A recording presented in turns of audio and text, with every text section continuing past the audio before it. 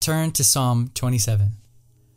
This morning, while I was alone with the Lord, I saw something very special. It was a dear friend of mine, a minister, and he was in the midst of a very busy place like the Grand Central Station. And lots of commotion, lots of sound, lots of noise, lots of people going different directions. And Jesus calls out my friend's name. And when he looks over and makes eye contact with Jesus, Jesus smiles from ear to ear and he says, "Find me." And it hit me so hard. Jesus was longing to be found, happy to be sought. And my heart immediately went over to Psalm 27, verse 8. The scripture says, when you said, David is speaking of God, when you said, "Seek my face," that's find me, seek my face, my heart said to you, "Your face I will seek." It's interesting that God says, "Seek my face," showing his desire is to be sought. As A.W. Tozer once said, he seeks to be sought. And it is in this invitation, "Seek my face," that we receive on the inside of us the ability to respond. Notice David hears this in his heart, and then his heart responds. Seek my face, and my heart responds. "Oh Lord, your face I will seek." It is an invitation from Jesus to seek him. I extend this invitation to you, and I feel in my heart I have the liberty to say to you, Jesus smiles from ear to ear, and he looks at you and says, "Find me."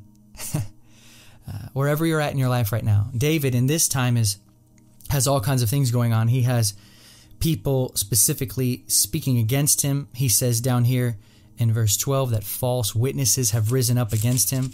In the first couple verses, he actually says that evildoers came upon him to devour his flesh, his adversaries and his enemies. He's got a lot of things going on. He even goes so far as to say, even if war rises against me, in spite of this, not with this diminished, in spite of it. This is important, this in spite, because sometimes we just want God to make everything right. But it's real, deep satisfaction with God that says, even in spite. This is the one thing life, in spite. Even if nothing changes, this is my heart's desire, one thing. David says here, "One thing I have asked from the Lord, that I shall seek, that I may dwell in the house of the Lord all the days of my life, to behold the beauty of the Lord and meditate in his temple." It's interesting that this one thing is actually three things. He has one desire that has three prongs to it. The first is to dwell in his presence. The second is to behold his beauty. And the third is to meditate upon him. And I was moved on the inside when I recognized that David says, "One thing I ask." The word here for ask has two ways it can be understood. Number one, desire, and also the bankruptcy or the inability in and of himself. So David is saying, one thing I want, I desire, but also one thing I realize I need you to do. That's why he's asking the Lord for it, realizing only God can do this. What is it? That I may dwell in your presence. God, I can't even dwell in your presence without you. God, I can't even see your beauty unless you open my eyes. God, I can't even meditate upon you unless you be the animation of my mind. This is a bankruptcy, I believe, that is a key to David's humility that accesses the wonder of a life that enjoys God above all things. David says, "One thing I've asked from the Lord, and that I shall seek." It's interesting, this word seek. Some people have asked me sometimes, what does it mean to seek the Lord? I think a very simple definition is found in Daniel chapter 9, verse 3. Daniel says, So I gave my attention to the Lord God to seek him.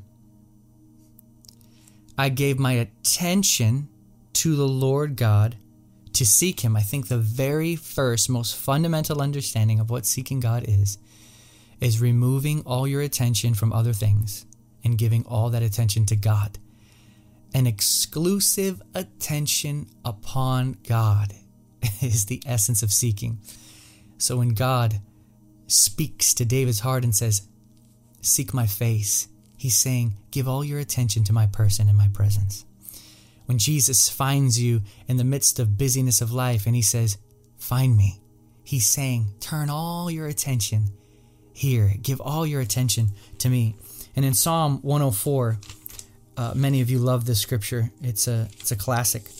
But it says here in verse 5, it says, 105 verse 4. He says, seek the Lord and his strength, seek his face continually. So the wonderful thing about seeking God is that it is a consistent finding. I seek you to find and find to seek to find. It's the glorious continually. Seek the Lord continually, and you shall continually find him. It actually puts together here the finding of the Lord with strength. Seek the Lord and his strength. He supernaturally enables you. In other words, it's something that the dependent do. Only the dependent seek the Lord. Those that are independent do not seek the Lord. It is an expression of dependency to seek the Lord. And as Jeremiah 29 verse 13, many of you know this one as well and love it. Jeremiah 29 verse 13, the scripture reads, you will seek me and find me when you search for me with all your heart. This is the exclusive attention that I believe is seen in the essence of one thing. Oh, everything boiled down just to one. Just you, Lord God. I pulled a couple of quotes I wanted to share with you. If you don't have Treasury of David by Charles Spurgeon, I'm going to put a link down below where you can purchase it. I highly recommend it. I use it all the time. It's tremendous, not just Spurgeon speaking on the scriptures, but pulling from other people, pulling from the scriptures. I bought Treasury of David when I first got born again back in 96. Somebody had told me about it and I got it, and I've used it here and there throughout the years, but I'll put a link down below, and if you use the link to buy it, it will help us out as a ministry. But listen to this. Charles Spurgeon says here, one thing, David says, one thing. He follows that by saying, divided aims tend to distraction. Isn't it interesting in your life and in my life that when we lose the one thing and add other things, we tend to become distracted? One thing. It's interesting also, Martha knew the Lord was present, but had other things on her mind. That's why she didn't have the full vision and reception of him that Mary did.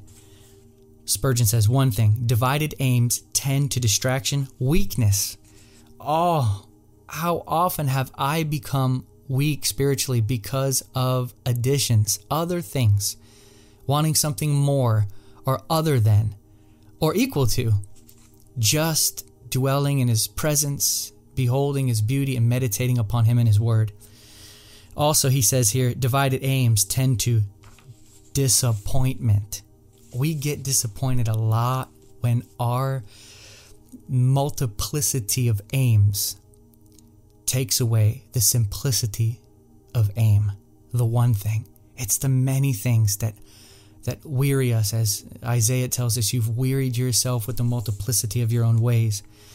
But he goes on here, Charles Spurgeon, and he says, let all your affections be bound up in one affection, and that affection set upon him. He also says, to behold the Lord is the exercise of heaven and earth. We can behold him here as a small measure of what we shall do forever in beholding him in the age to come. He says, our desires of the Lord should be sanctified, humble, constant, submissive, fervent, and it shall be well if, as with the psalmist, they are all molted into one mass. Molted into one mass. I wrote this down to make it a little bit more easier to understand.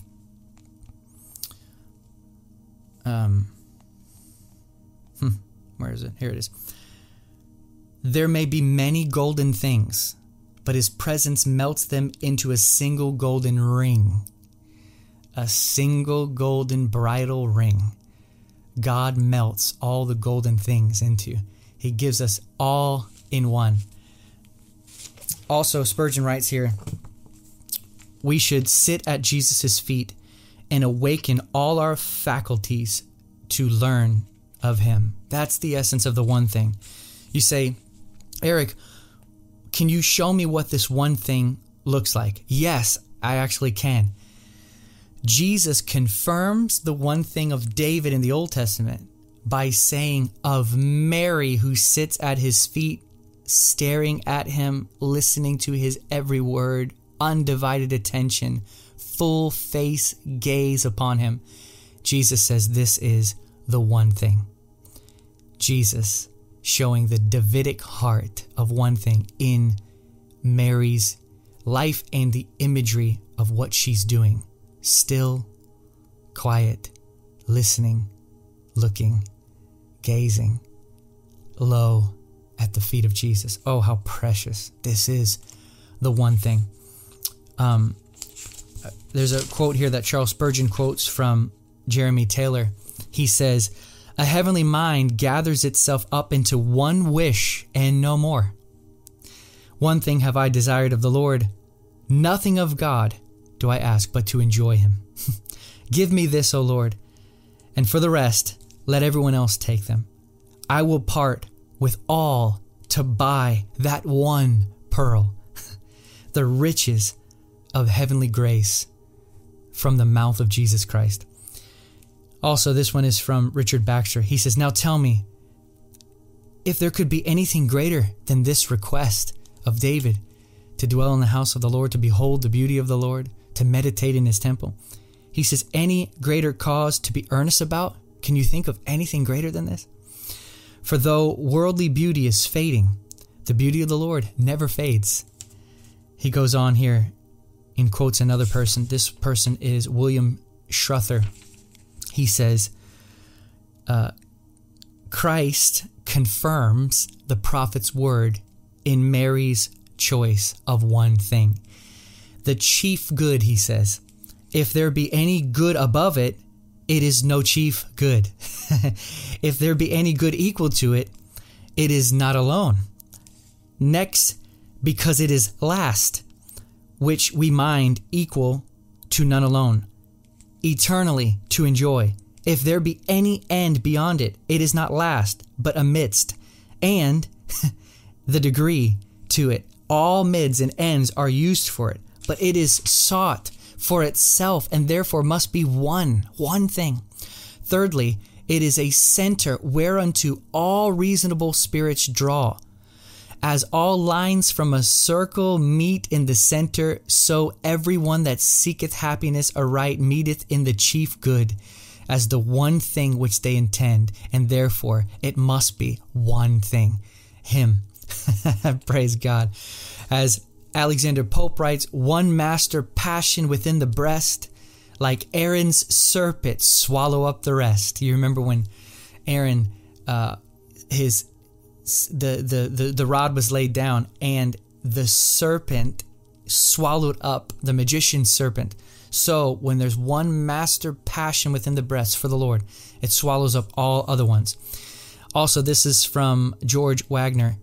It says, in the presence of God, a faithful and loving God, we see the light that is our hope. He says it gives unity to the heart that believes it, unity to the life that is conformed to it. It was the presence of God in David's soul that enabled him to say, one thing have I desired of the Lord, and that will I seek. I encourage you that it is this wonderful one thing that is the protection of the Christian life, and also the bliss, the beatific vision, as the early saints would say. The beatific vision is actually a blissful happiness in perceiving and receiving the wonder of the Lord. Praise God. John Stoughton says here of the one thing, he says, it is the means of communion and fellowship with God. It is this that is the one thing, which is, if a Christian had it, he needs to desire no more. That we should all desire and desire again and again to be in love with. And that is enough even to satisfy us. The fruition of God and the beholding of Him in His ordinances and in His temple, and to have correspondency and fellowship and communion with Him there in His presence. Oh, this is key. Richard Baxter says, and now tell me. Oh, I read that one already. See if there's one more here for you guys.